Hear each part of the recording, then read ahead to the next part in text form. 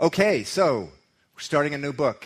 Actually, I'm just going to do a summer study, and then we're going to pick up, I believe, in Luke in the fall, but during the summer, we are going to be doing the book of James. That's where we're going, the book of James. So turn with me to the book of James. Raise your hand if you need a Bible, because we're going to be studying the Word of God right now. You can hear it and see it. You can rise for the reading of God's Word. The book of James. We just finished the book of Acts. We'll be going through the book of James, chapter by chapter, verse by verse, this summer. The book of James, chapter 1, verse 1. James, a bondservant of God and of the Lord Jesus Christ, to the 12 tribes which are scattered abroad, greetings. My brethren, count it all joy when you fall into various trials, knowing that the testing of your faith produces patience. But let patience have its perfect work, that you may be perfect and complete, lacking nothing. Let's pray. Lord, we read those verses, and I think I can speak for many in this room, Lord, that we want to be what this describes. Perfect. Not sinless, but a testimony that is complete and lacking nothing, Lord. And Father, as we go through this book this summer, I just pray that you'd lead us there, Lord, to the place, Lord, where we're letting, as it says in verse 4, patience have its perfect work in our lives. Please lead us through your word this morning in Jesus' name. Amen. Okay, you may be seated.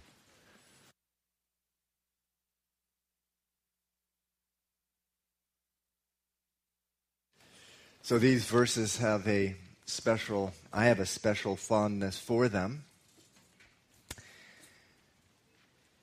because the Lord used these verses to utterly transform the life of my wife, Stephanie, early on in our marriage.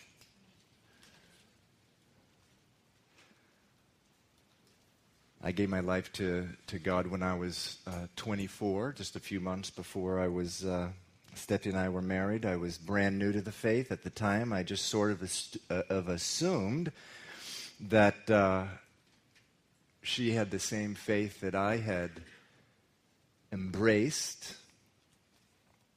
Same faith in Christ. She went to church each week. She sang in a church ensemble. She was baptized when she was a child. She grew up in church. She called herself a Christian. That was good enough, right?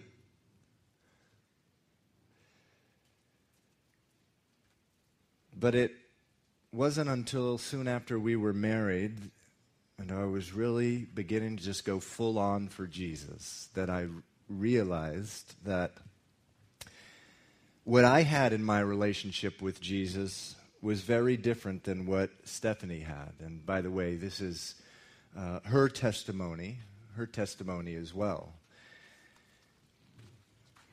Thank you, servant.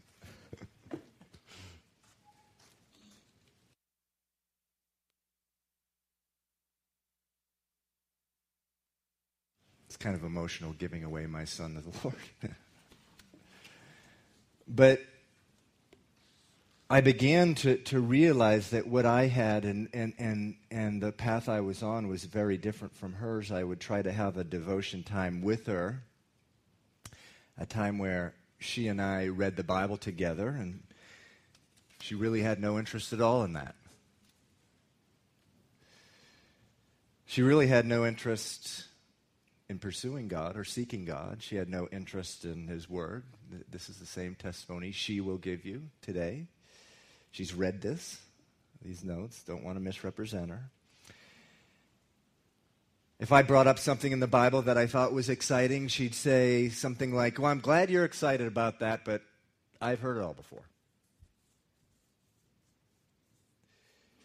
Her faith was more of a cultural faith, growing up in the Bible Belt, than a vibrant, real faith. I remember one night sitting on my bed, and a fear came over me because I now realized that the woman I was married to, my wife, were supposed to be one flesh. But she was living in a very different world. And there was this sense of loss and fear just of the future of, wow, I'm unequally yoked. But then something happened to me. It was for the first time in my life I responded to a trial by faith. The book of James is all about trials. Kind of pure joy when you're in trials. And I responded, though, by faith. And I just gave the whole thing over to God. I just said, God, you are just going to have to do something about this because I can't change your heart, her heart. Only you can. And even as a brand new person walking with the Lord, I got it.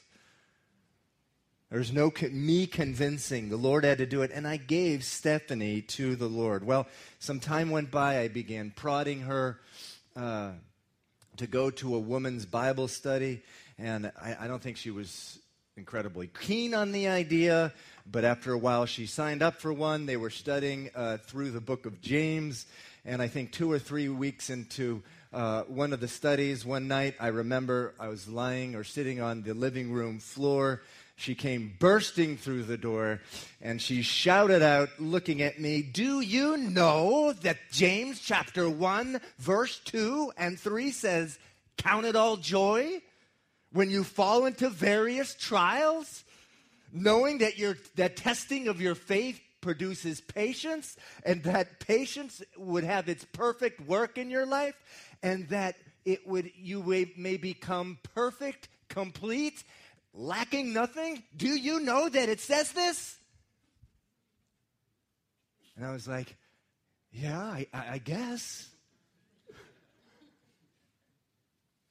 And it was just one of the most joyous times, glorious times in my life.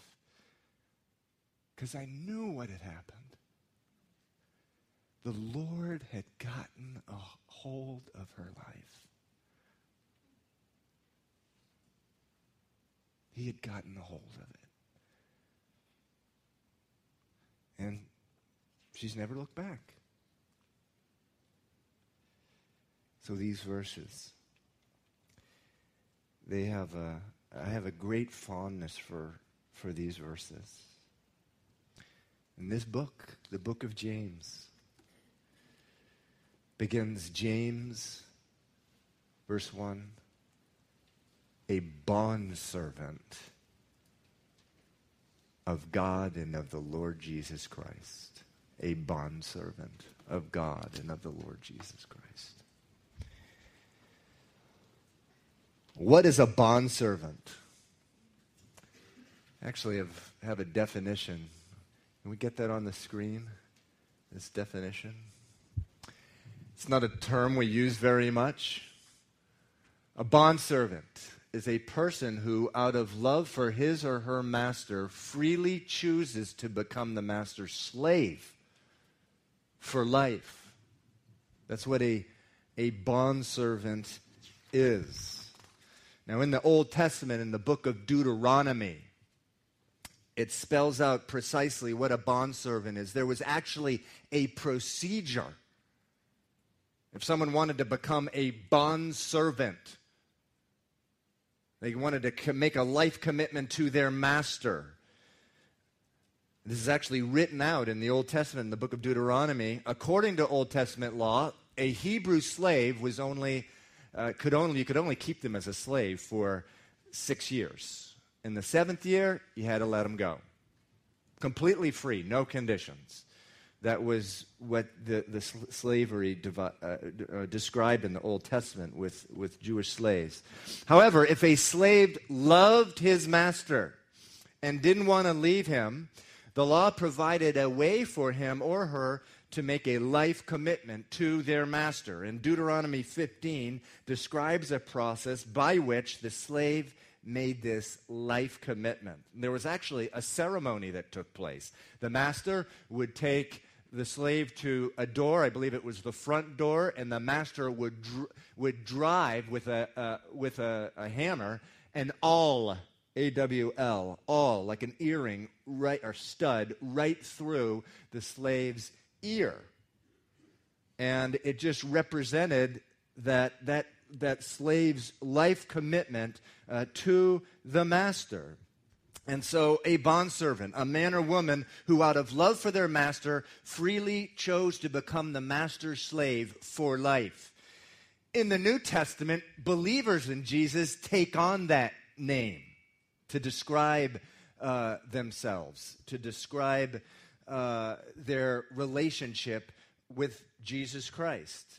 And so in James chapter 1, verse 1, James describes himself, I'm a bondservant of Jesus Christ, a bondservant. And I really like the term bondservant because it really does describe what has happened in the life of a man or woman who gives their life to Jesus. The term bondservant, it expresses at least three things about the relationship between a believer and Jesus Christ. At least three things, quickly. One, it expresses the absolute surrender on the part of the believer, the absolute surrender on their part, their willingness to give up all their rights. Number two, it expresses the character of the master, right? In the Old Testament, why would a slave love their master? Why would they be willing to give up all their rights for the rest of their life, to a certain person? Why? Because, one, their master was faithful. Their master was just and fair. Their master was good because the master loved them. Hey, Paul, can you come up? This thing is slipping off my... I mean, it's starting to dangle here. And such is the case with Jesus. And when a believer has put their trust in Jesus. Time out.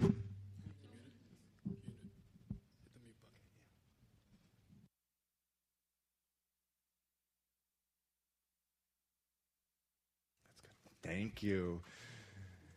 So this term bondservant, it describes the relationship between a believer and Jesus. And so the third thing that the term bondservant expresses is that becoming a believer in Christ is a choice. It's a choice. It is an act of free will. And that neither God nor anyone else forces you to do it. It's your choice. The master in the Old Testament didn't force their slaves to do it. It says the slaves in Deuteronomy 15, you can read it, out of love for their masters became bondservants. And so God did a very dangerous thing when he gave us a free will, right? A choice. He didn't make us into love robots where, God... Hey, I'm just in the mood today. God's talking. I just want to be loved today. Let me press this button on the back of this man. Boom, praise the Lord. Boom, I love you, God. Boom, hallelujah. No, he didn't do any of that. He gave us a free will, and we can freely choose to reject a life with him or accept it. So, the term bondservant. James, a bondservant, verse 1, of Jesus Christ. It had not always been so. It had not always been so. James had not always been a bondservant. Who was James? He was the brother of Jesus Christ. You could say half-brother. Jesus was conceived by the Holy Spirit. He did not have a natural father. So the half-brother of Jesus Christ. He's described that way in the Bible.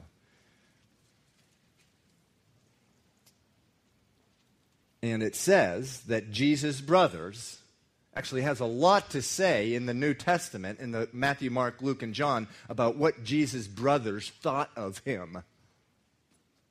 Number one, it says that his brothers didn't believe in him.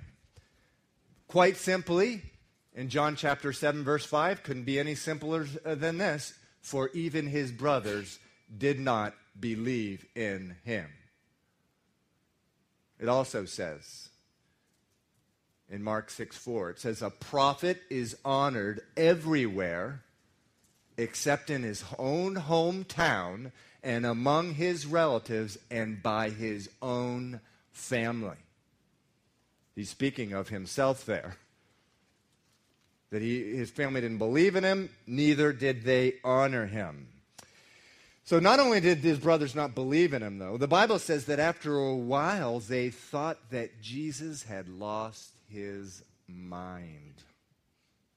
Turn with me to Mark chapter 3. Mark chapter 3. So that's quite a bit to the left in the New Testament. It's the second book in the New Testament. Mark chapter 3.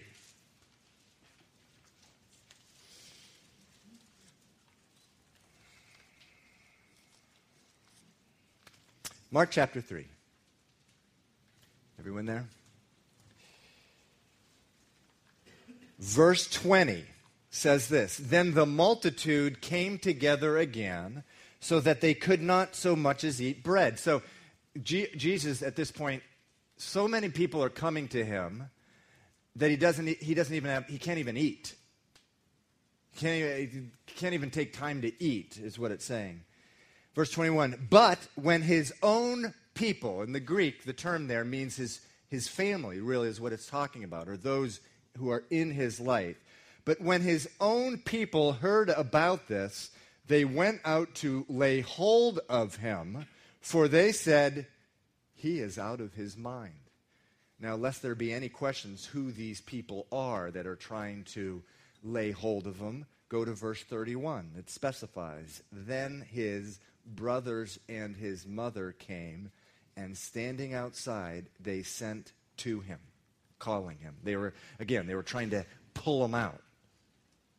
They thought he had lost his mind. Now,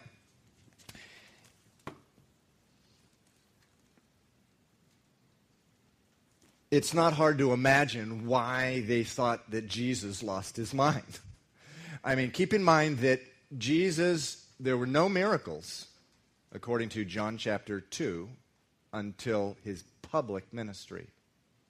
So the first 30 years of his life, I'm sure he was an exceptionally good brother. Yeah, talk about being in a family. Why can't you be like, Jimmy? I mean, why can't you be like Jesus? They're probably subject to that sort of deal. But the supernatural or supernatural sort of acts, obviously supernatural, his whole life was about the supernatural, but miracles, they hadn't seen that. All of a sudden he turns 30 years old. And what's happening? He's casting out demons, and demons are talking back to him. Go back there in Mark chapter 3. Just stay there and go back to verse 21, or rather to verse 11. To verse 11 of Mark chapter 3. It says, and the unclean spirits, whenever they saw him, fell down before him and cried out, saying, you are the Son of God. Now, can you imagine if Jesus was your brother? My brother is talking to demons, and demons are talking back to him. I mean, kind of freaky thing, right? Not only that, Jesus is saying really crazy things, like in the chapter 2, at the end of chapter 2, he says that he's Lord of the Sabbath, the seventh day, the day of rest, the most holy day. Can you imagine all of a sudden your brother is declaring in public that he's Lord of the Sabbath? Let's read it, verse 27. Verse 27 of Mark chapter 2. Actually, if you go to if you go to verse 24, it says there that the Pharisees said to Jesus, "Look, why do they do, or your disciples do, what is not lawful on the Sabbath?" Verse 27, it says, Jesus said to them, "The Sabbath was made for man, not man for the Sabbath. Therefore, the Son of Man," referring to himself, "is the Lord of the Sabbath." Imagine your brother saying that. Not only that, he turns 30. What does he start doing? He may have been doing some of this before, but he starts hanging out with thieves, prostitutes, and the worst elements of the society. Verse 13, same chapter 2 of Mark. It says, "And then he went out by the sea, and all the multitude came to him, and he taught them. And as he passed by, he saw Levi, who was a tax collector, the son of Alphaeus, sitting at the tax office. He said to him, 'Follow me.' And so he arose and followed him. Now it happened as he was dining in Levi's house that many tax collectors and sinners also sat together with Jesus and his disciples, for they were many, and they followed him. And the scribes and Pharisees saw him eating with the tax collectors and sinners, and said to his disciples, 'How is it that he eats and drinks with tax collectors and sinners?'" Now, there is obviously tax collectors today, some of us may not like them very much, although we should like them, actually. We should pray for them and love them and honor them. But then a tax collector was synonymous with thief, because a tax collector was given free rein to collect as much as he could from anyone, and they would just give Rome what was owed to Rome and keep everything else for themselves, and they all lived in palaces. So people hated them. Worse than that, they were Jewish people. So the Jewish people considered them traitors to Rome. So they were detested by the people, and in actuality, they were really wicked. They were thieves. So his family is now seeing him consort with the child molesters, really, of that day. The people, that element of society that was just, really terrible. And then, finally, it says in verse 20, we read it before of chapter 3, that the multitude came together again. So there's a multitude following him here. And by this time, he is a family embarrassment. Jesus is a family embarrassment by this time, and they try to go save him from himself. And that's why it says in verse 21, and his own people, his family, heard about this. They went out to lay hold of him, for they said, "He is out of his mind." And so they're actively trying to, not only do they think he's out of his mind, they're actively trying to pull him out of ministry. They're actively trying to pull him out. And then, just to finish this off, just to top this off, there's Matthew 10:36. Do we have Matthew 10:36? Maybe? Yes? "A man's enemies," this is Jesus speaking, "will be those of his own household." Many think Jesus is just talking about his own experience with his family. A man's enemies will be those of his own household. And so James, you can turn back to James, the brother of Jesus. He grew up not believing in Jesus, actively opposing Jesus, trying to pull him away from what he was doing, thinking that Jesus was out of his mind, embarrassed by Jesus, by his behavior, becoming an enemy of Jesus. Now, this should be a huge encouragement to some of you in this room. And why do I say that?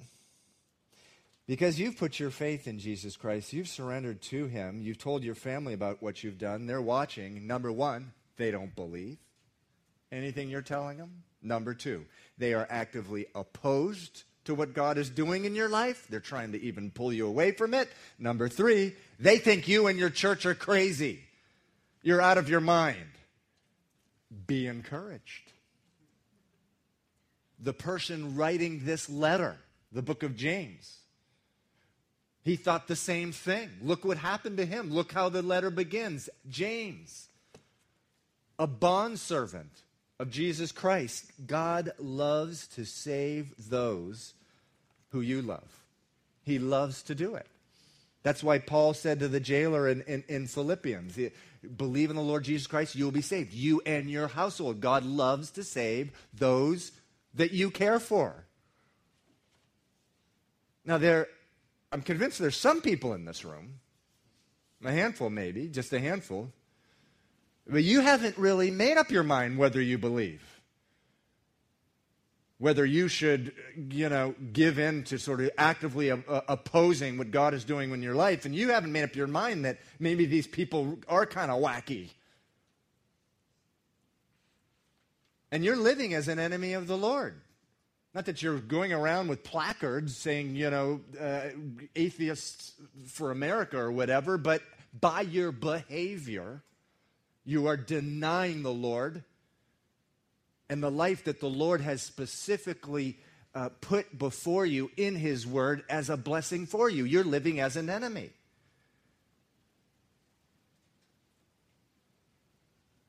Be encouraged.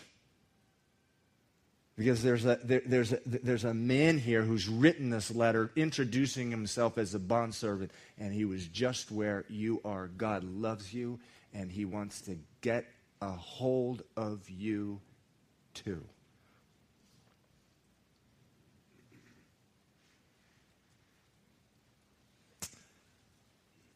So all of this does beg the question, right? What question does this beg? What happened to James? How does he go from not believing in his brother, opposing him, thinking he's out of his mind, living as an enemy, to a bondservant, to a believer, a follower, a disciple of Jesus Christ? Well, the answer appears to be in 1 Corinthians chapter 15. Please now turn there. 1 Corinthians chapter 15.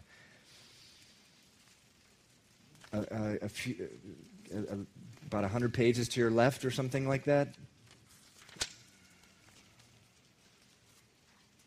40 pages to your left.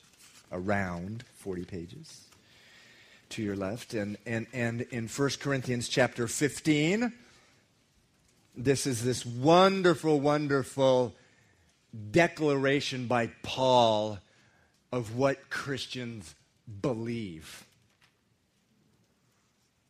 Many of the Christian creeds are adopted from these verses right there. Verse 3 of chapter 15, this is Paul speaking to the Corinthian church. For I delivered to you first of all that which I also received, that Christ died for our sins according to the Scriptures, and that He was buried, and that He rose again the third day according to the Scriptures, verse 5, and that He was seen by Cephas, meaning Peter, and then by the 12, meaning the 12 apostles. After that, He was seen by over 500 brethren at once, of whom the greater part remain to the present, but some have fallen asleep. And after that, He was seen by James. After that, He was seen by James. He appeared to James. And most believe that it was not up until this point that James became a believer. Now, can you imagine being James? The resurrected Christ appears to him. The resurrected Christ, Jesus, his brother, appearing to him in a resurrected body. Jesus, I'm sorry for that time I stole your slingshot. I'm sorry I hid the marbles. I'm sorry I swiped your matzo ball that one time. I'm sorry I broke that vase and blamed it on you. And Jesus, remember in the book of Acts, chapter 9, when Jesus met Paul, when Paul was right in the middle of living as an enemy of Jesus, Paul was going from city to city, arresting followers of Jesus, dragging them out of their house, imprisoning them, putting them to death. Jesus appears to him. How much did Jesus say about Paul's past? What do we learn? Nothing. Goose eggs. Not a word. I have no doubt it was the same thing with James. James, I don't want to talk with you about your past. That's all been paid for on the cross. Everything you've ever done, every careless word, every indiscretion, paid for on the cross. I want to talk about your future. Your future. You know that whole spectacle, James, of the cross, where the whole city was stirred and they came and saw me crucified, and I'm sure that was an incredible embarrassment to you and the family. But I did it for you. James, brother, James, I did it for you. James, you're a sinner. You have sinned against God. The penalty for sin is death. James, I am the Messiah, just as I said I was. I am the Messiah. I came into this world to die for that sin. Your sin, James, for your sin. I forgive you. All is forgiven. Now come, believe, receive. Open up your heart to me, brother. Please open up your heart to me. It has been so closed off. Please, I stand at the door of your heart. I'm knocking. Open it up, James. James, if you do that, you will live forever with me. Imagine being James at that point. The gravity of his sin, of his rebellion against God, just overcoming him. He had not believed in Jesus. He had opposed him. He thought he was out of his mind. He lived as an enemy of Jesus. And now he's staring reality right in the face. He had spent a life rejecting the Messiah, the hope of Israel, the Lion of Judah, God's anointed one, rejecting him. But he's being told by the Messiah that all is forgiven. So what does he do? He surrenders. He lets go. He becomes a bondservant of Jesus Christ. And what happens to James? We'll be continuing that next time. But he's transformed from being an enemy to eventually becoming a pillar of the church, who writes one of the most wonderful, challenging books of the Bible. Next time we're going to pick up in verse 2, or continuing on in verse 2, which is truly verse 2 of chapter 1 of James, one of the strangest beginnings to a letter in the history of beginnings to a letter. Verse 2, my brethren, count it all joy when you fall into various trials. Other translations say, count it all pure joy. Other translations count it sheer joy. Another translation, consider it a happy privilege to fall into all kinds of trials. Another translation says, consider yourself fortunate when all kinds of trials come your way. Consider yourself fortunate when all trials come your way? What kind of beginning to a letter is that? How about, brethren, I feel terrible about these things you're going through. None of that.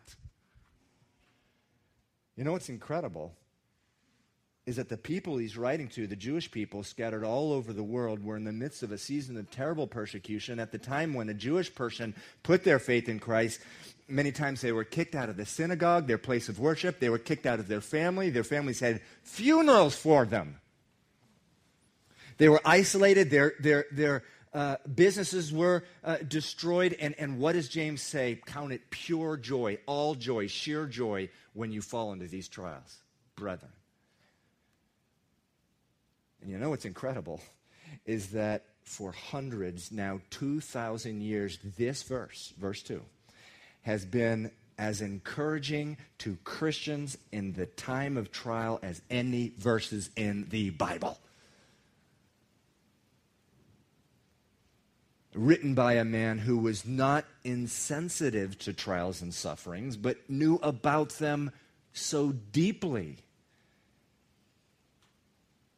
A man, James, who loved so much because he had been forgiven so much. He knows what he's talking about. And oh man, do I want to learn from a person like that. So we'll pick up, we'll continue on in verse 2 next time.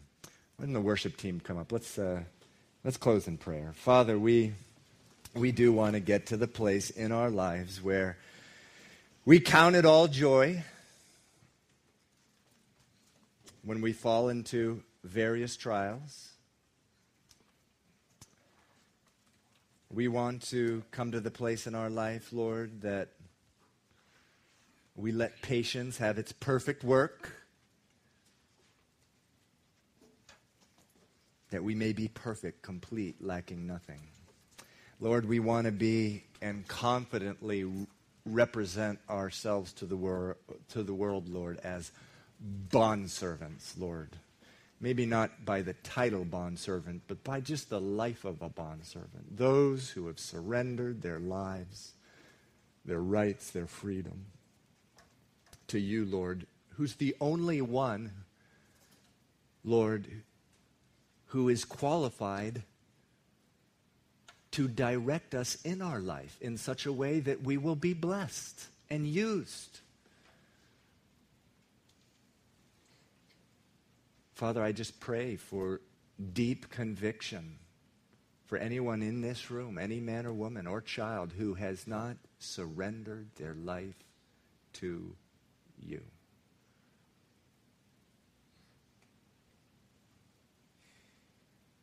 Oh, Father, that the same thing that happened to James,